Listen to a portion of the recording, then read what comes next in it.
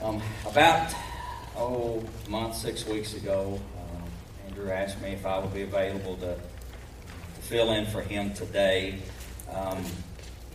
He told me, he said, you've got a blank sheet. You can preach whatever's on your heart. And neither one of us took into account that this would literally be the last message in our 40 days of prayer. So obviously I began praying, God, what do you want me to deliver to your people that day? And he led me to Psalm 73, so you can go ahead and be turning there in your Bibles if you want. But it's pretty cool at times to see God's sovereignty in the way He takes care of His people and of His church. At that point, I had no idea that we would be closing out this time of focused prayer, and God leads me to just a powerful ending in this prayer that we have in front of us this morning. We're given freedom to express what's really going on in our lives. We're given permission by God to just pour out everything that we struggle with. And we're given a roadmap of finding our way back to God. So this morning, we'll just jump right into it. If you're physically able, if you would stand with me as I read Psalm 73.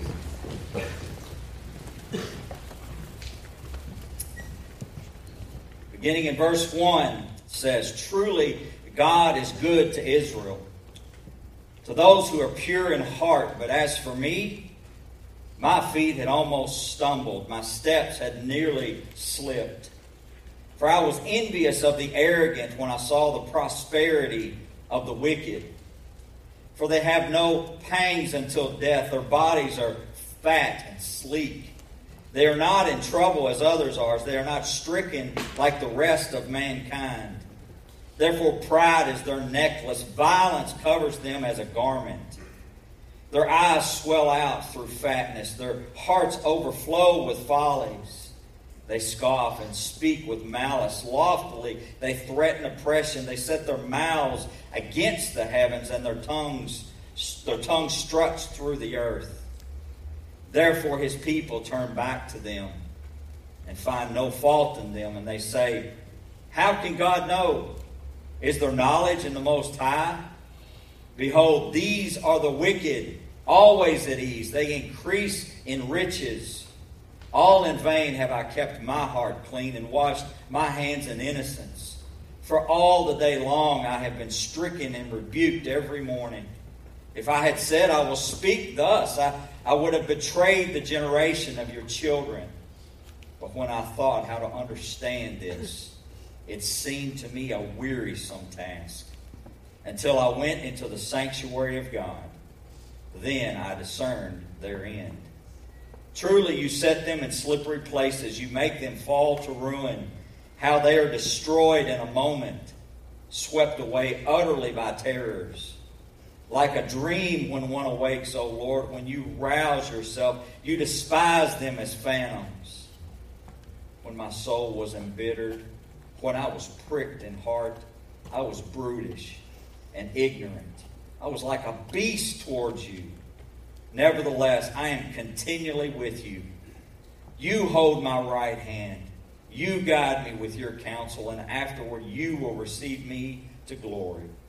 Whom have I in heaven but you? And there is nothing on earth that I desire besides you. My flesh and my heart may fail, but God is the strength of my heart and my portion forever. For behold, those who are far from you shall perish. You put an end to everyone who is unfaithful to you. But for me, it is good to be near God. I have made the Lord God my refuge, that I may tell of all your works. You may be seated.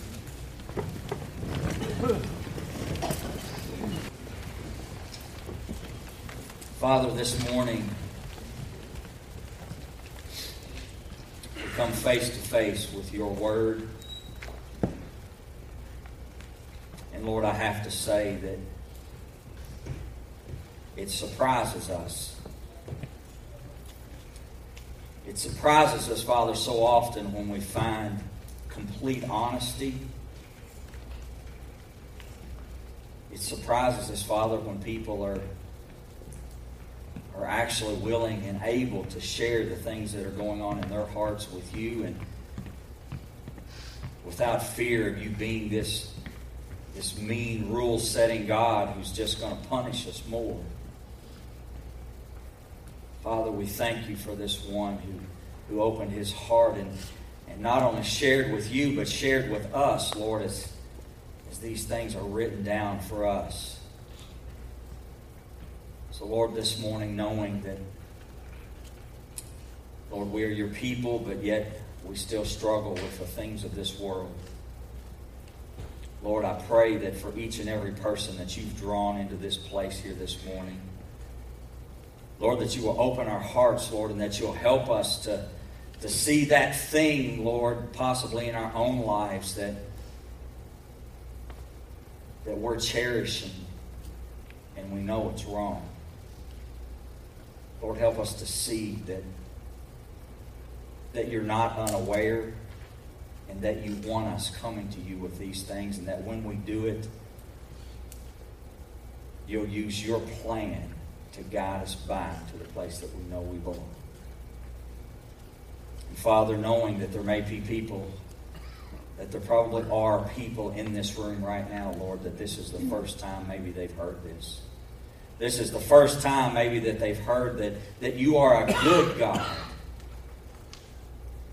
and that you've paid the price for us in order that we can be saved, and that we confess to you out of that salvation and not in order to be saved so often, Lord. I pray, Lord, that you would convict those hearts and that you would give courage for change. So, Lord, I just pray that every word that comes out of this mouth this morning, that it will bring glory to your name, and that it will grow each of us more into the likeness of your Son, Jesus, as your word has called us. It's in Jesus' name I pray. Amen.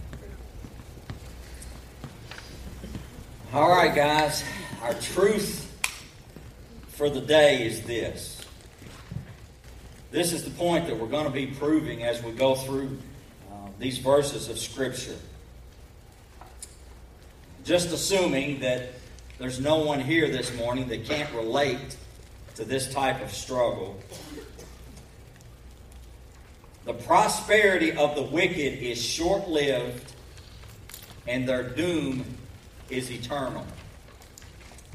But the blessings of the godly are eternal, whereas their trials are short-lived. Let that sink in for just a second, in order that God can speak to your heart this morning like He's spoken to mine. All right, this psalm is it's basically broken down into two sections. We've got this man, Asaph, who we were introduced to a few weeks ago as Andrew led us through Psalm 77, talking about praying in woe. We learned that this man he was a godly man. He was literally probably one of David's head worship leaders. He would have been like Grant here, and again, a man who was searching to live the way God had called him to live, and to live in obedience to God's word. But like all of us, he found himself in a struggle. So as we begin looking at this psalm this morning, we see that the first half of these verses show us that we are able to honestly admit our heart struggles. So we see him honestly admitting his struggles. And the cool thing is that he shows us from the very beginning who owns his heart. by the statement that he begins with. You see, most of the time when we're stuck in some kind of hard thing, and when we bring that hard thing to God, we don't go straight to the fact that God's good. We go straight to our concern, right? God, please help me with this. God, please help me with that. When all throughout Scripture we've been taught that anytime we come into God's presence, anytime we intend to pray to Him, the best thing for us to do is to recognize Him for who He is first, right? Amen? So that's what we see here. In verse 1, he says, "Truly God is good to Israel, to those who are pure in heart." So if we just stopped right there with this psalm, we would, okay, this is just going to be another one of those just great, awesome worship psalms to God, right? His love is steadfast. He's just wonderful. He's awesome. He's amazing. And all of those things are true. And ultimately, that is what he's confessing. But what he says next kind of surprises us. We got four things that kind of pull us into this point. And the first one is that we do see him admitting the heart matter. But what we find when we look into our hearts a lot of times is not so good, isn't it? In Mark 7:21 through 23, it says, "What comes out of a person is what defiles him. From within, out of the heart of man, come evil thoughts, sexual immorality, theft, murder, adultery, coveting." That's what we find here, right? He's wanting the stuff that someone else has. He's not wanting to be a wicked person. He just wants their stuff, right? Nothing wrong with that, is there? No, we can all amen and smile to that one. But he goes on. Wickedness, deceit, sensuality, envy. Here's where it starts going wrong, right? Slander, pride, foolishness. All these evil things come from within, and they defile a person. In Jeremiah 17:9, it says, "The heart is deceitful above all things and desperately sick. Who can understand it?" The other night, we were watching TV, and I don't know what it is about these reality shows or whatever that draws us in, but there's one that's called Gold Rush. Anybody watch Gold Rush? I was hoping for more hands this morning, but anyway. Hopefully you can relate to this illustration. In this show, you've got all of these men that are kind of almost pitted against each other to compete for who can mine the most gold up in Alaska. And you've got these specific two men. One guy's name is Todd, and another one's name is Parker. And specifically in this season, it seemed like this rivalry began to really take shape, and they're competing for who can get the most gold, and it's just amazing what's happening. I mean, both of them, as we've watched this show over the years, I mean, literally they've gone from getting 15, 20 ounces to thousands and thousands of ounces. So I mean, they're just blessed beyond measure, but that's not enough. Just like it's not enough for us a lot of the times, right? So now this competition, and ultimately what it is we come to a place to where we've got enough money, and now it becomes about power, right? Well, we find in this show, after all of this is over, they set these guys down around the table, and they begin talking about these things, and drawing from all the video that they have, and they ask them questions, and then obviously they have to be truthful because they've got it all on video. So once they answer, then they show the video clip. And there was one video clip that just really spoke to me this week that pointed us right to where we are here. In that video clip, you have this guy, Todd, their mining operation is mining 316. And this group of guys has been very forthright and letting it be seen that they're believers, they're Christians, they're praying for things, they're praising God when things happen, and yet we still see their struggles. We see when things go wrong, they still get upset, they still say things to each other that they shouldn't. But thankfully, even though it's TV, we still get to see times when they go back and apologize and ask for forgiveness. And on the other side, you have this kid, I'll call him. He's 19, maybe 20 years old, and he's kind of been born into this mining thing, and it's bitten him like farming and other things bite us here. And he's just the opposite. He's just this demanding, just heartless. It's all about getting it done. It's all about how much we can do, and he doesn't care about his people. At times he has to act like he does in order that they'll keep working, but ultimately he doesn't, because he proves it in the way he acts. And there's this moment with these two guys. And Todd, the Mining 316 guy, looks at Parker and he says, he's basically been asked why he thinks that he can beat him. And he says, because we've got more heart than you. And that's not the part that really got me. The part that got me is the fact that Parker turned around and looked at him and said, what does that even mean? In other words, heart has nothing to do with this life. The only thing that matters here is getting, is having, is owning, is controlling. And it was kind of a wow moment for me in the fact that that's it. That's the struggle that's going on right here with Asaph, and the fact that he's the Mining 316 guy that's trying to do it right, but yet he's seeing Parker over here winning every time. Because you see, they're sitting at this table, and guess who won? Parker won. He's the one that won. He got the most gold. But guess what? Those guys that are around him, they're there for the money. When Todd goes back and they celebrate what they've done, those men really care about each other. So ultimately this morning we're finding this very scenario played out.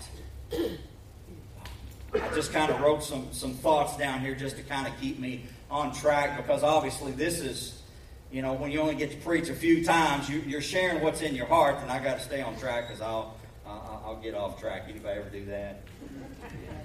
I like to chase rabbits. So here's the thought. Ultimately, what we're going to see played out in these verses today is the transformation of Asaph's heart. Does anybody want a transformed heart this morning? I hope that's why you came this morning, and that's what God's going to deliver through His Word. So what we see in Asaph is that he goes from confessing his envious, embittered, pricked heart, which caused him to be brutish and ignorant, acting like a beast toward God, to allowing God His rightful place when he says in verse 26, that my flesh and my heart may fail, but God is the strength of my heart and my portion forever. So, let's dive into it. Asaph has said God is good, and rightly so. But basically, he's not said this in order to celebrate. He said this in order to come after that and basically saying, but mine's not right now. Next, we see that he's admitting that envy is at the root of the matter in his heart. He says, for I was envious of the arrogant when I saw the prosperity of the wicked. For a moment, Asaph, in his struggle to maintain a pure heart, finds himself taking his eyes off of his Creator, where we are commanded, we're told to keep our eyes on Him, because as long as we do that and we follow His path, we don't look around. We're not even going to notice that other people have more stuff than us. We're not going to notice. But when we do that and take our eyes off the Creator and put them on the created, now we experience what I like to call a spiritual drought. I've I've taken my eyes off of God, the one who's promised to give me all that I need to live this life that He's told me is going to be hard. Now I'm trying to live it on my own, and what happens every time is this drought, which just means that I fight and I fight and I fight and I fail and I fail and I fail, and it just keeps going.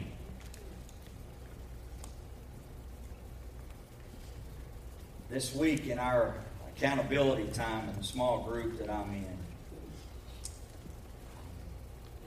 we talked about this for a minute. I have to ask for forgiveness from these guys, because whenever I'm preaching, it kind of becomes about me and them helping me through this. So I kind of used them as a sounding board this week. And you know, folks, the moment that we're saved, God begins this process of making us whole. And basically what that means is He begins separating us from this world and the things that are going to harm us if we focus our lives on them.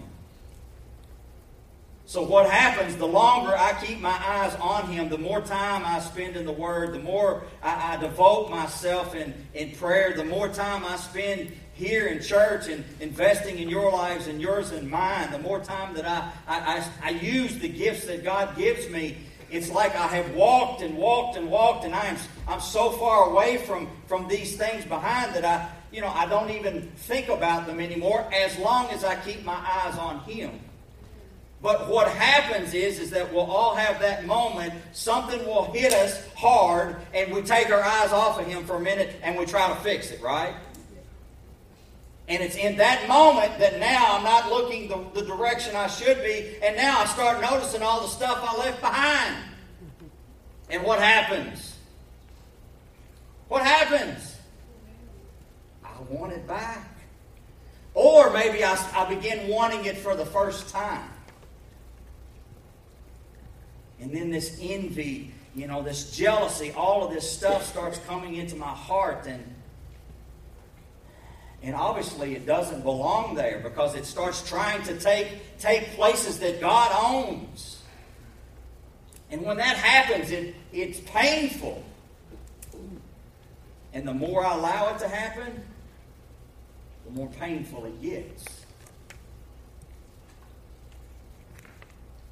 And then we find ourselves in situations just like Asaph, where now it's to the point it's so thick within me, it's weighing me down to the point to where I've got to talk about it. I've got to get it out. And again, this is where small groups, this is where Sunday school, this is where having relationships with godly people comes in, because those are the people that we need to be going to in those times. Amen? But what we see here ultimately throughout this psalm this morning is the fact that we first have to bring it to God, right? And I am so thankful that what we find here is honesty. We don't find this watered down, God, I know I've sinned, can you fix it, please? He spells it out. And I'm going to read it one more time, because it warrants our reading, because it's where we find ourselves so often. He says, I was envious, and then he goes into the things he was envious about. They have no pangs. In other words, they don't have any problems until death. Their whole life just seems to be perfect. Their bodies are fat and sleek. And of course, we read that in our society today, and we don't understand that. Obviously, we worship the opposite nowadays. Well, back then, not everybody had plenty to eat. If you were fat, that meant you were rich because you had plenty. So he's praising them ultimately because they're rich. They've got plenty to eat. We don't. They're not in trouble as others are in trouble. They're not stricken like the rest of mankind. Therefore, pride is their necklace. Violence covers them as a garment. I mean, can you picture this with me, guys? I mean, we look at these people. They're all around us. And we struggle with this. Their eyes swell out through fatness. Again, talking about their bodies. Their hearts overflow with follies. In other words, they can do everything wrong and they never get caught. I do one thing, and what happens? I go 5 miles an hour over the speed limit, and guess what? There's Ken. And he's in a bad mood today. They scoff and speak with malice. Loftily, they threaten oppression. They're over us and inflicting their control on my life, and I don't like it. They set their mouths against the heavens. In other words, they claim heaven and this earth. I'm a good person. You know, you'll find them a lot of times they're giving to charity. They're doing all of these things, thinking they're earning their way to heaven. So they claim heaven and earth. And we know they're wrong, right? But we try to witness to them, and what happens? They make fun of us. Their tongue struts through the earth. Therefore, his people turn back to them and find no fault in it. There's that turning back moment. And they say, how can God know? Is there knowledge in the Most High? In other words, God, do you not see this happening? Why are you allowing it? Behold, these are the wicked, always at ease. They increase in riches. And basically in that last line, he spells out what it normally becomes about for us. It's about the money. It's about the stuff that they've got that I want. Right?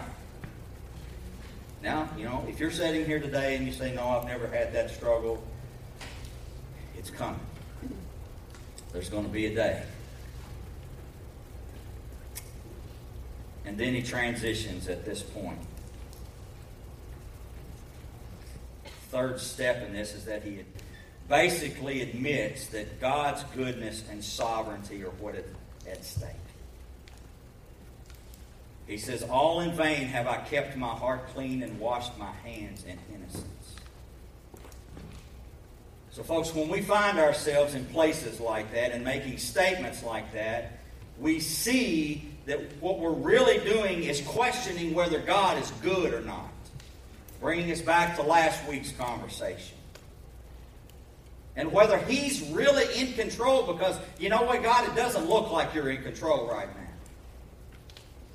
And then we ask the infamous question, why do good people suffer and wicked people prosper?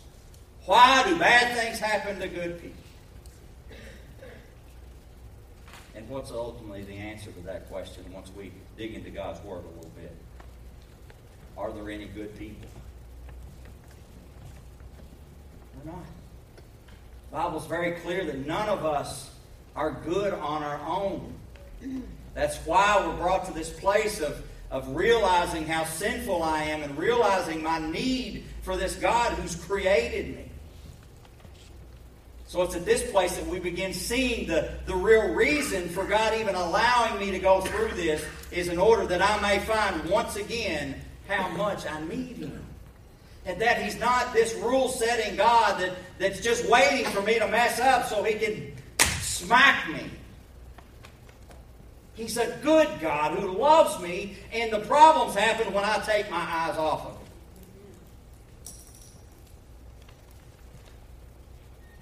And when we do that, when we start asking ourselves questions like that, folks, it's as if the Satan is at the other side of the door and we just go open it and say, come on.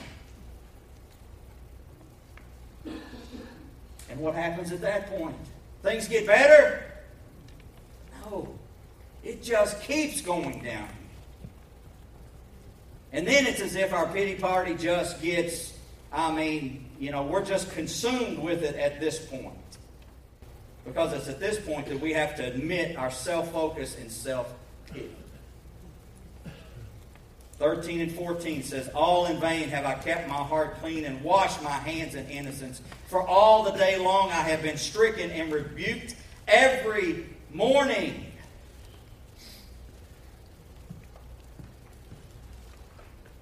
Every morning. Folks, when I read that, I was, again, brought back to conversations from a small group. And, And just hearing these men that work in these factories every day. I mean, I've heard these guys make statements like, it's like I get up in the morning and I get in my car on purpose driving to hell. Because all of these things that we see there, that's basically subscribing, going, this is what I have to do today.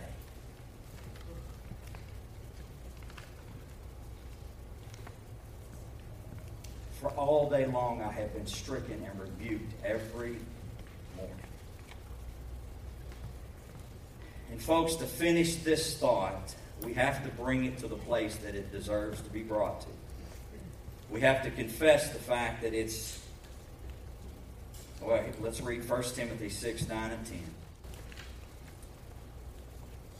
Those who desire to be rich fall into temptation, into a snare, into many senseless and harmful desires that plunge people into ruin and destruction. We take our eyes off of God. We begin looking around at the rest of the world. And now my desire is for this stuff and ultimately to be rich. And he calls it a snare. You know, my leg, I'm caught in it. It won't let go of me. And I go into many senseless and harmful desires that plunge people into ruin and destruction. And then we hear this verse. And this is where you see that this verse came from the Bible, and there's a word added to it that we don't use most of the time. It says, for the love of money is a root of all kinds of evil.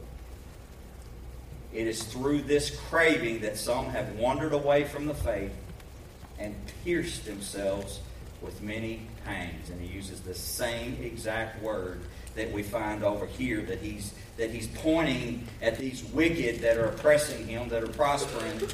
He uses this same word.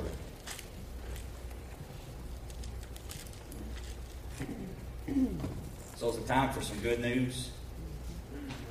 Yeah, it is. Because I think we can all feel the weight of this confession of his. And I'm so thankful that we're getting this prayer as a prayer of confession and celebration. We're getting this prayer on the end of this struggle with Asaph, so he gives us the whole story. So in the next half we see that he is honestly seeking God's eternal perspective. And you see, when we find ourselves in that place, when we get lost in the wilderness of just all of this stuff and wanting it, this is what has to happen to us.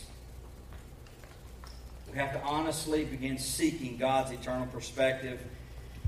And the first thing that he teaches us, and this is just so awesome how God is, how he makes sure that all the steps are in here. The very first one, he says, is, if I had said, I will speak thus, I would have betrayed the generation of your children. The very first thing that Asaph talks about is the fact that I was brought to a place that I wanted to go say it to them.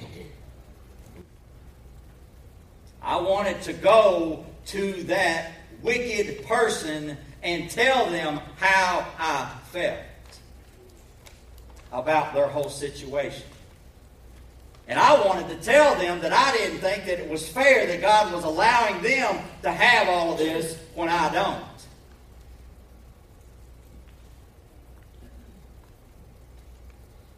But I didn't. And now that he's on the other side of it and had time to reflect back on what God did, he sees that that was a big deal. Because the way we finish this prayer, this psalm, is by him being able to go share all of this great stuff that God had done in his life. And if he had done that, what would his opportunity have been to witness to this man or person, whoever it was? So that's a big one for us, isn't it? Because when we find ourselves in this place, And again, I'll use this factory worker as an example. Whenever we've had a hard week and whenever things have just seemed to be crushing down on us, and let's say that somebody in the church even said something that hurt us.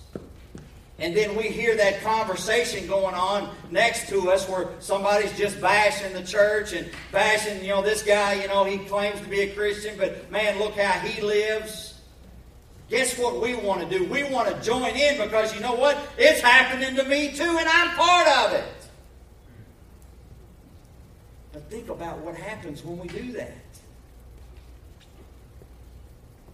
We throw away, or at least hinder greatly, our opportunity to be the very thing that God's called us to be in that place. So he tells us, whenever you find yourself there, man, don't run to the wicked to talk about this. Don't do it. Ecclesiastes 10:20. This verse is almost comical when you read it in this context. It says, even in your thoughts do not curse the king, nor in your bedroom curse the rich, for a bird of the air will carry your voice, or some winged creature will tell the matter. Doesn't that sound like a small community to you? You whisper it to somebody over in the corner and they already know at Hardee's in 5 minutes.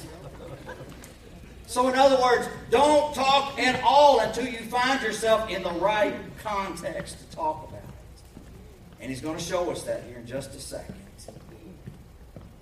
The next thing that he teaches us, to seek to take time to think before you act. So first thing we do when we find ourselves there is we shut your mouth. And once your mouth's shut, now you can probably think for a minute, right?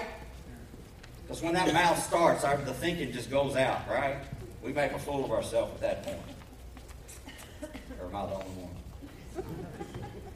Well, anyway. Seek time to think before you act. He says, but when I thought how to understand this, it seemed to me a wearisome task. Yes, whenever we stop to think about the mess that we make so often when we take our eyes off of God, it does. It seems like a hard, long road back. But the key is that when I do that, now basically what I'm doing is I'm stopping and I'm thinking, and now it's as if God starts drawing me back to Him. Now my eyes begin to open and see that God never left me. He's there. And He has words for me. And we find those in 2 Corinthians 10:5. He tells us to take every thought captive to obey Christ. So now the question is, all right, God, what do you want me to do? I've made this mess. I can't clean it up. It's not visible to the rest of the world, but my heart is aching. I don't know what to do. I don't know how to get back to that place where I feel your presence in my life again, Lord. And He says, just stop and think. And then next He says, seek time with God and His people. So I've shut my mouth. I've started thinking about, all right, what do I need to do here? And God draws me back into relation with Him. And then He says, you need my people.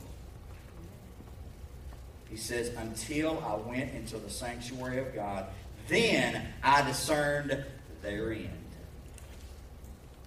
It's at that point that I realize that everything that God has promised me, the main blessing that I have in Christ is not that He's going to give me all of the stuff of this world. The main blessing is that this one's going to end. And by the way, this one's not very long in comparison to eternity.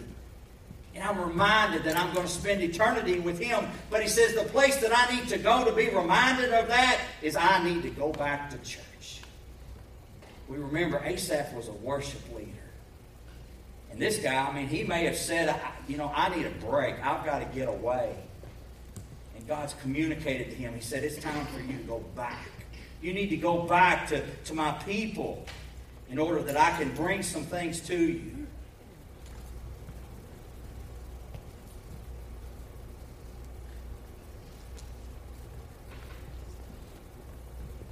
And you know what?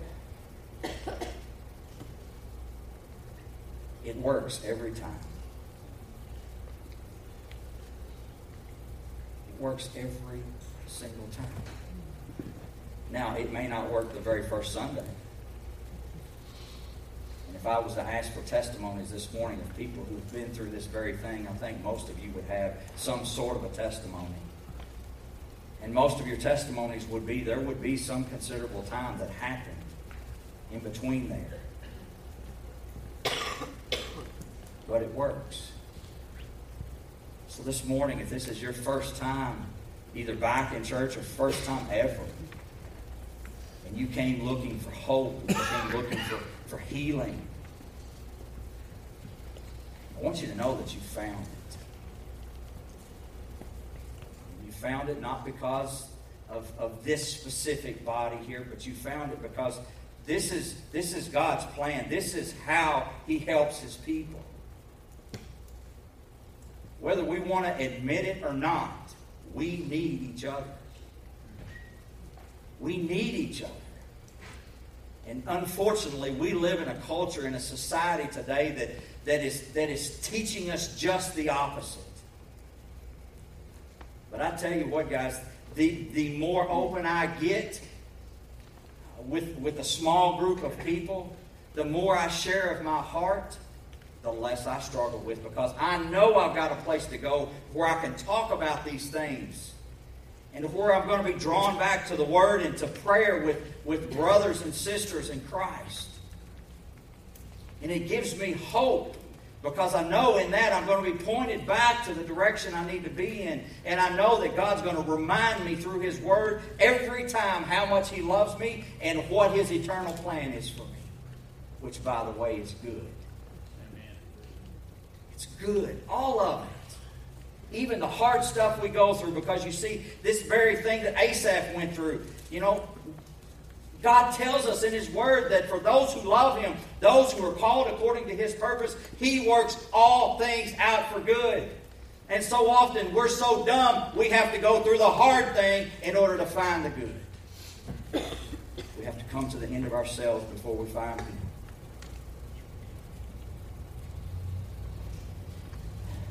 Which brings us to the next point, which teaches us to seek a biblical understanding of eternity. Now, folks, there's just a ton, obviously, we could go into. You start talking about the end times of what God has promised, we chase rabbits real quick, and they're all good, but that's not the point for this morning.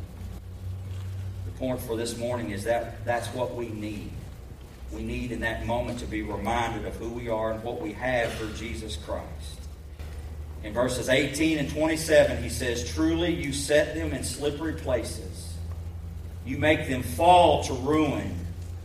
For behold, those who are far from you shall perish. You put an end to everyone who is unfaithful to you."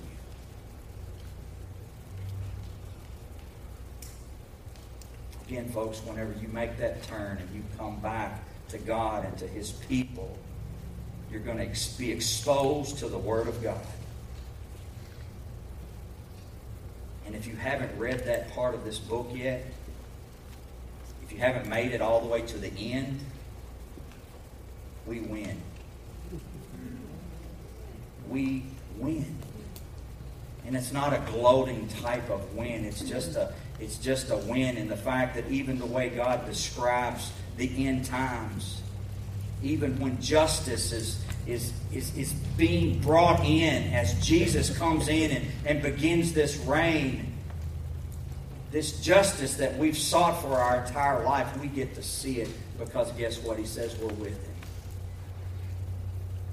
He does far more than what we could ever do. It says He is the just judge. We mess it up every time when we try to do it, don't we? He says be patient. So we need to understand, have a biblical understanding of eternity. And then finally this morning he tells us to seek to share what we've learned. He says in verse 28, "But for me it is good to be near God." He's come all the way from this place of God. Why in the world are you allowing this to happen? I'm doing what I'm doing in vain. It doesn't make any sense to me. To now, he's been brought back to that intimate relationship with God. And now he says it's been good for me to be near God. I have made the Lord God my refuge, that I may tell of all your works. This morning I've got to brag on a man that's in our midst. He's in my small group. I did tell him I was going to share this, but I'm not going to say his name. These stories, these factory stories, all of this stuff that I'm telling you, these are things that he has shared over the last couple of years in this group. And I mean, there's been weeks that, I'm brokenhearted for him and for his family and the things that he's gone through. And of course, all of these guys. But this past week, as we shared, he got to share a testimony of one of those guys that literally that he'd worked side by side with, that was literally on his deathbed. And had felt led for a long time to go witness to him, but for the same reasons that we all experience, fear had kept him from doing it. And again, we all have to admit that. But this past week, God gave him the courage, and he went. And he got to share the gospel with this man. Again, this man had seen him live, had seen him make mistakes, but had seen him right those mistakes, had seen him ask for forgiveness, had seen him live as a Christian lives. And he had a platform at that point to go and to share the good news of what Jesus Christ can do. Folks, ultimately that's God's plan. God allows us to go through these hard things in life in order that we see our need for Him once again. And then He places us in situations, whether it be in our workplace or wherever, where there's people around us that need to hear our story. Folks, I can't help but put a plug in for Celebrate Recovery in this, because that's all Celebrate Recovery is it's giving an opportunity for you to come to a safe place to share these kinds of things. Every single week, this is why we're here. A safe place to come and to say, it's hard and I don't like it. What do I do? Here's what God's word says. And we continue marching on together. So folks, I'm going to conclude with a verse that gives us the anecdote. And it's pretty cool that Psalm 73 is where we find this confession and this awesome prayer prayed out. And it's in Psalm 37 that we find the cure. Psalm 37 verses 1, 3, and 4 say this. Fret not yourself because of evildoers. Be not envious of wrongdoers. Trust in the Lord. Do good. Dwell in the land and befriend faithfulness. Delight yourself in the Lord, and He will give you the desires of your heart. We've ended right where we began, dealing with the heart issue. You see, He tells us that we have to trust that God is enough to get us through this. We have to trust in the Lord. And then we have to do good. In other words, we have to keep going even in the midst of this hard time, this heart-hurting time that we're going through.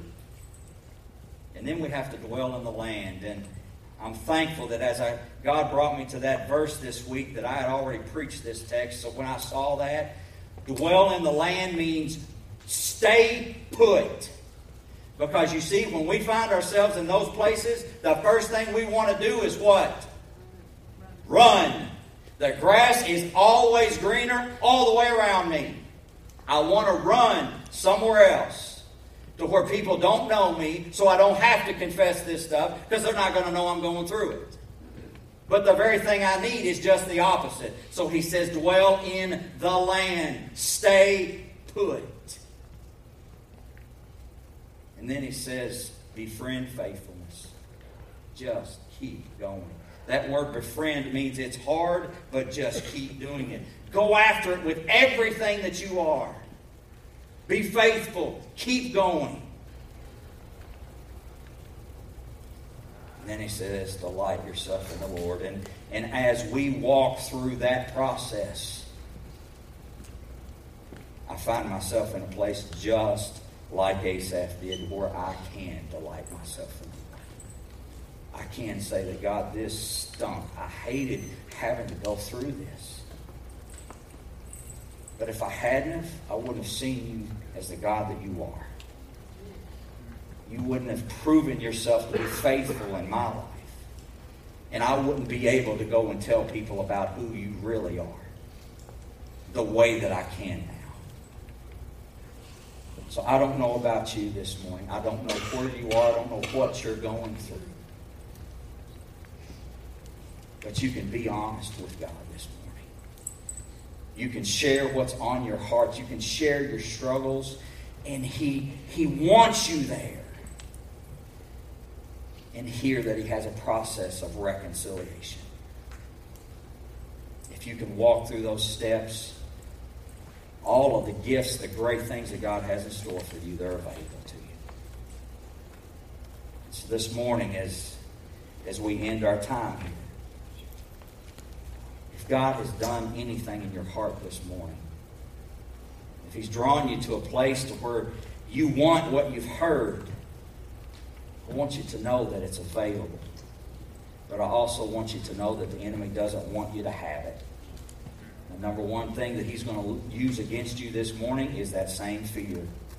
Fear about what people around you are going to think if you admit that you have a problem. If you admit that you have a need. And if you get out of your seat and you come up to these chairs and you pray. So I'm going to pray for all of us right now. Again, you guys have just had to deal with these verses for about an hour. I've had to deal with them for about 6 weeks now. And I'm not asking for any praise, but I just know what God's done in my heart. I'm praying that He's done the same, so I'm going to pray for Him to give you courage right now. So let's pray.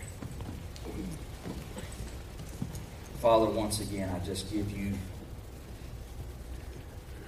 praise, Father, for your plan. Even though most of the time it doesn't make sense to us. Most of the time we look at it and we say, God, we don't understand it. But we're thankful that you just tell us just to keep marching, to keep going. And to put our eyes on you, the author, the perfecter of our faith. The one who loved us so much that He sent His Son to die in our place.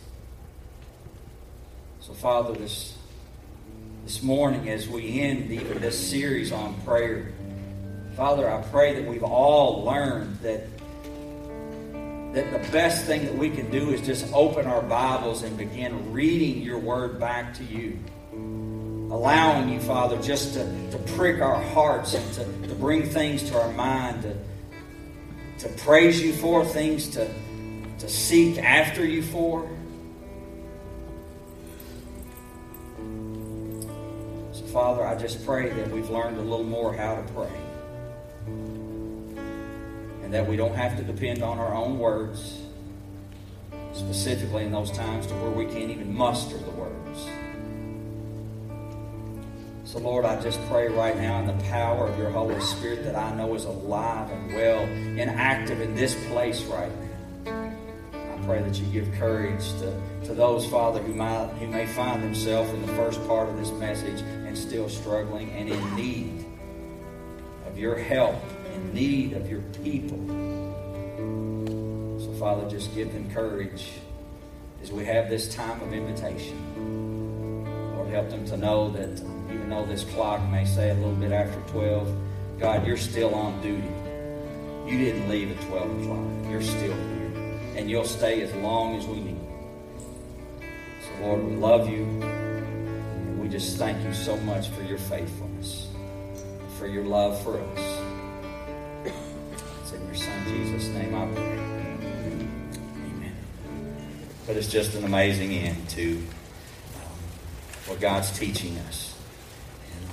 And again, I've heard from many of you, and just how your prayer lives are growing, and obviously that's our intent, because we know that that's where we find all that we need.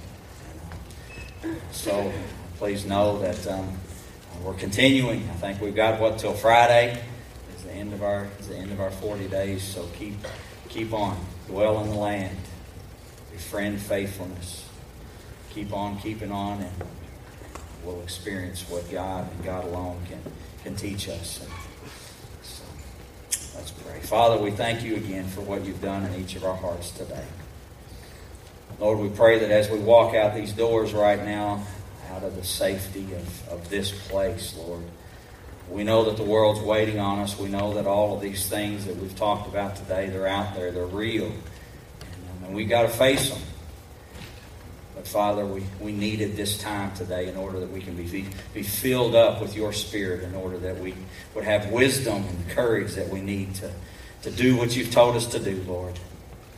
Keep our mouths shut when we need to keep them shut, and to think and to pray in those moments when times get hard, and then to remember our need to continue to return to your house, Father. So Lord, we love you. We thank you for being so loving and faithful to us. It's in your Son Jesus' name I pray. Amen.